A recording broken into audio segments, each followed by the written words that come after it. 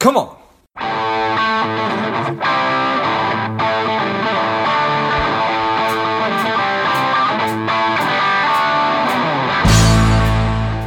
Quick ask before we get started. Today, I am working to help people lead happier and more contented lives.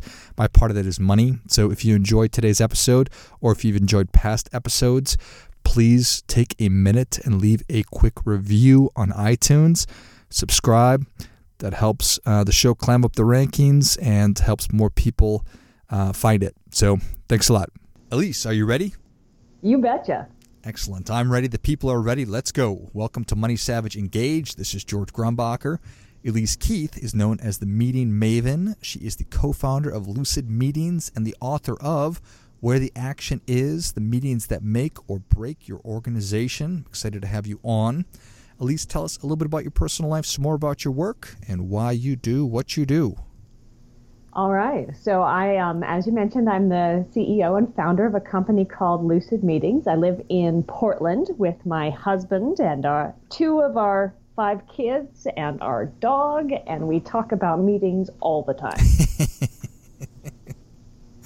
Well, I love it. How do the dogs feel about that? I don't know how the dogs feel, but my 7-year-old is like, it gets into my brain and it drives me a little crazy because it's all about the meetings. But yes, more meeting talk. Really, Mom? Can't we do something else? Like, no, we're talking about meetings again.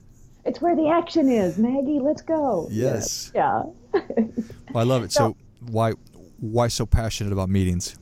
Well, when I started getting into my career, I didn't start out as a meeting maven. I'm pretty sure nobody in my daughter's 2nd grade class is like, I'm going to grow up and do meetings for a living. And that was not my case either. But when I got into the work world and I saw the difference between the people who were able to make amazing things happen and the people who were not, often that difference came down to whether they were in the meetings and how much influence and action they were able to make happen there.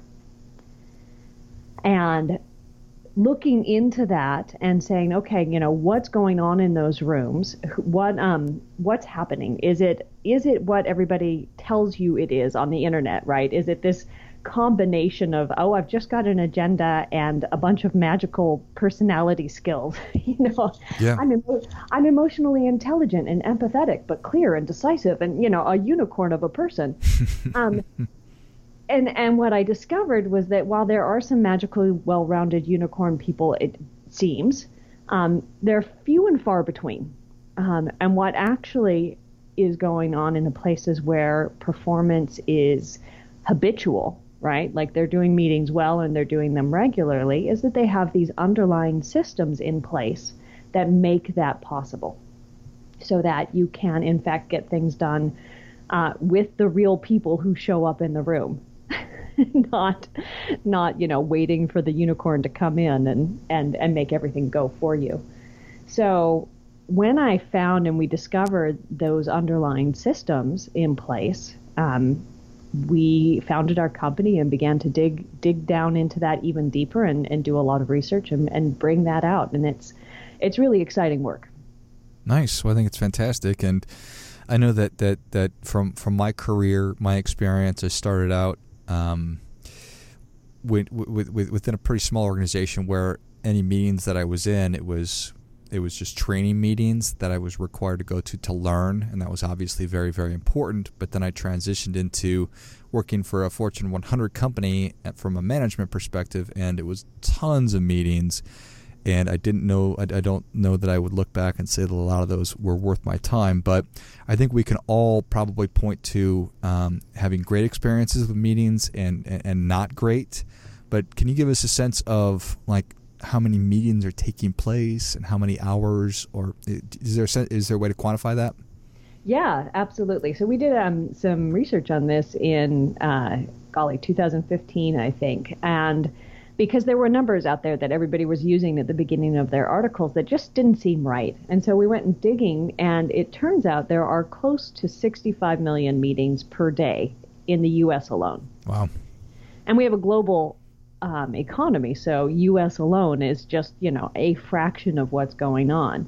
And our numbers aren't even taking into account any of the meetings that are happening outside of the traditional work environment. So all of the things that we're doing in our communities and as volunteers and as students and whatnot. So the real number, I think, is actually much, much higher. Now, given that, like, you've got all of these meetings happening every day, and as you mentioned, when you get into larger corporations and you move higher up the executive chain, so the managers and directors and VPs, those people can be spending up to 80% of their work week in meetings.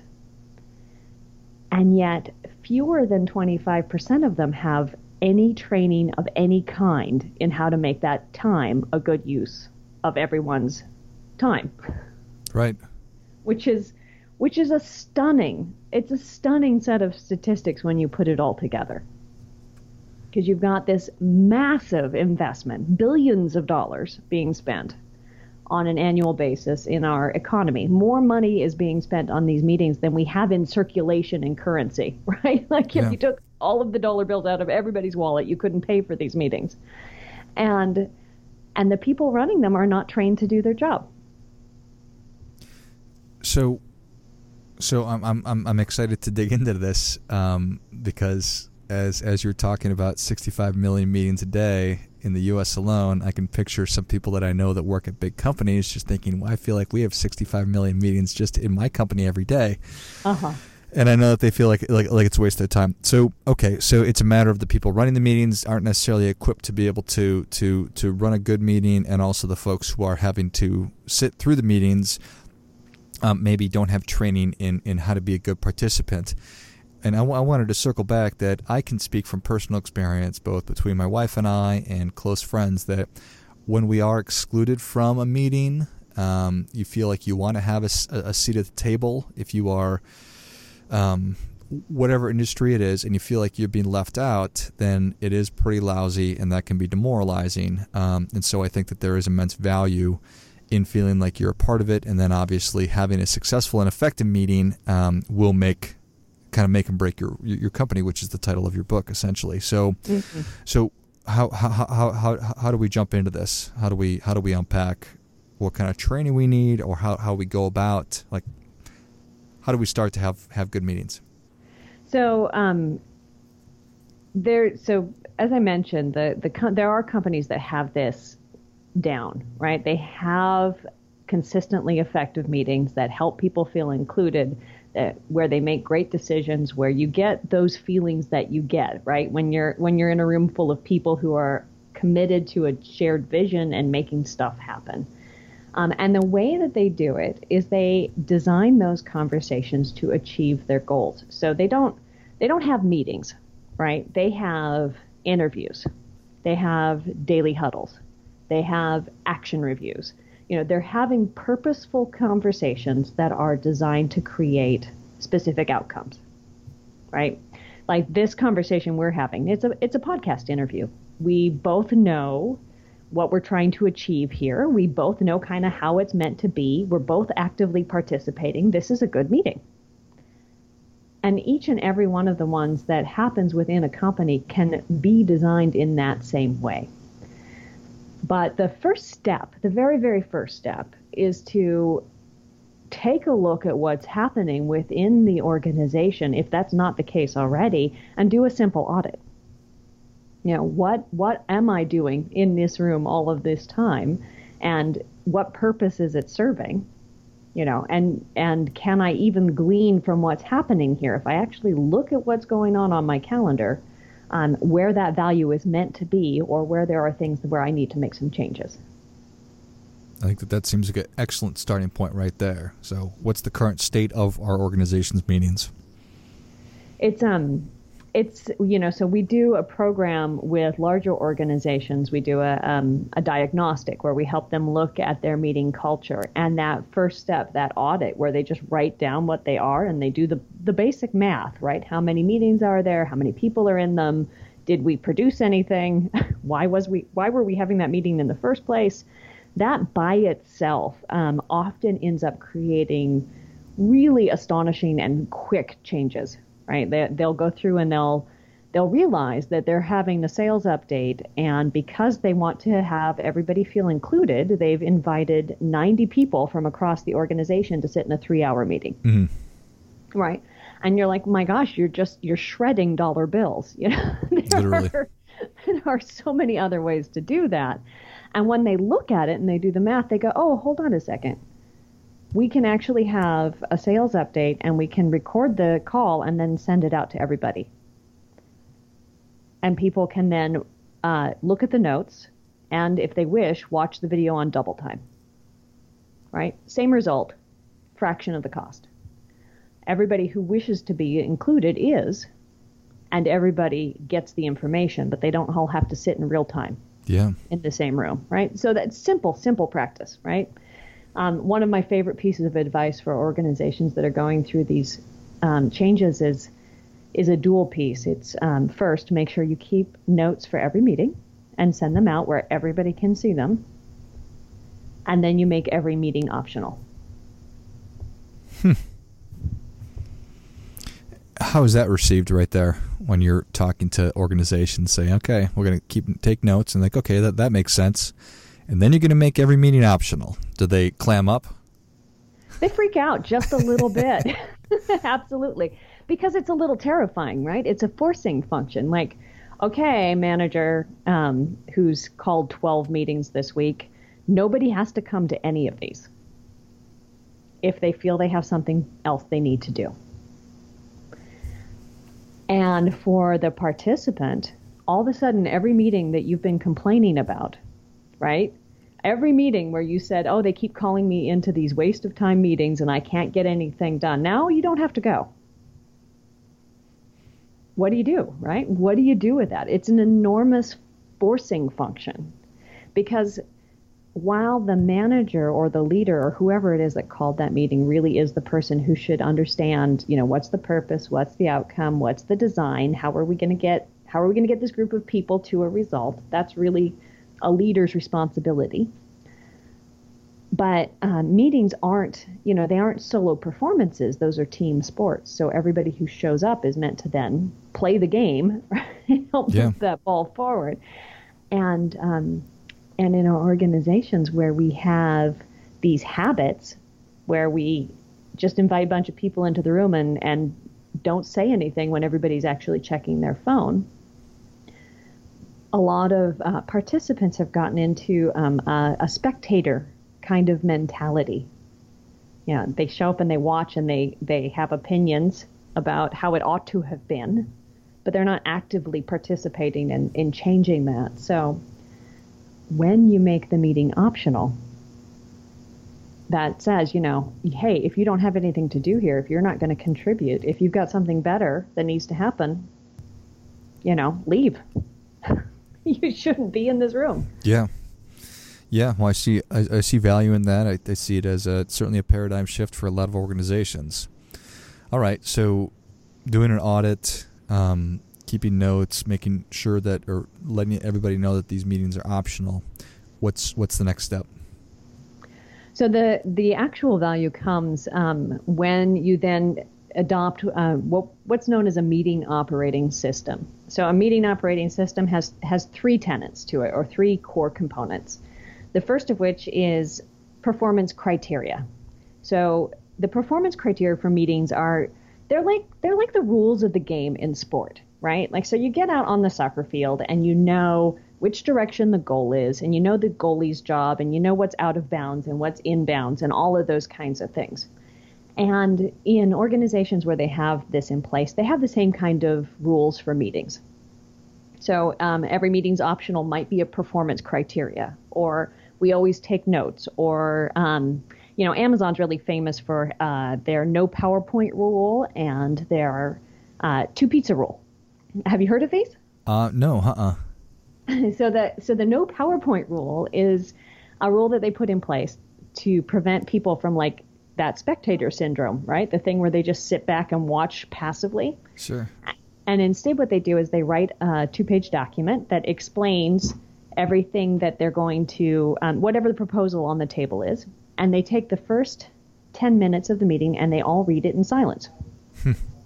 So they don't assume that people have time to prep in advance, except for the person making the proposal. And they all sit there in silence and they read this document, and then they go about their conversation. So that's their no PowerPoint rule. And the two pizza rule means that you should never have more people in a meeting than can be fed with 2 large pizzas. Oh, nice. Yeah. Okay. So those are just they're boundaries, right? They're the rules of the game as they're played in Amazon. So you get the performance criteria in place, and then you put in meeting flows, or basically they're like the plays, right? So let's say one of your business activities is hiring new people, which for many companies it is. And a meeting flow will document or design the different conversations involved in how you get from, hey, we're going to hire somebody, to onboarding that person. So how are we going to make the decision about what the job looks like? How are we going to run our interviews? How are we going to decide between the candidates? How are we going to have that offer conversation, right? Each one of those conversations is a distinct meeting that you can kind of plan in advance how that's going to run. Got it. I think that's so valuable, just so everybody's on the same page. You understand, here's the format, here's the questions that you should be ready to answer. Here's how we do things. Here's how the meeting's going to flow. I got it. Okay.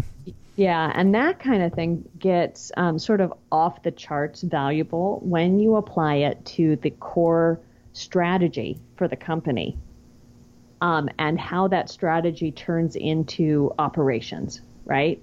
So we sit down once a year, once a quarter, whatever your strategic rhythm is, and you say, okay, here are our goals as a company or as a team. And then you have a way that you make those decisions.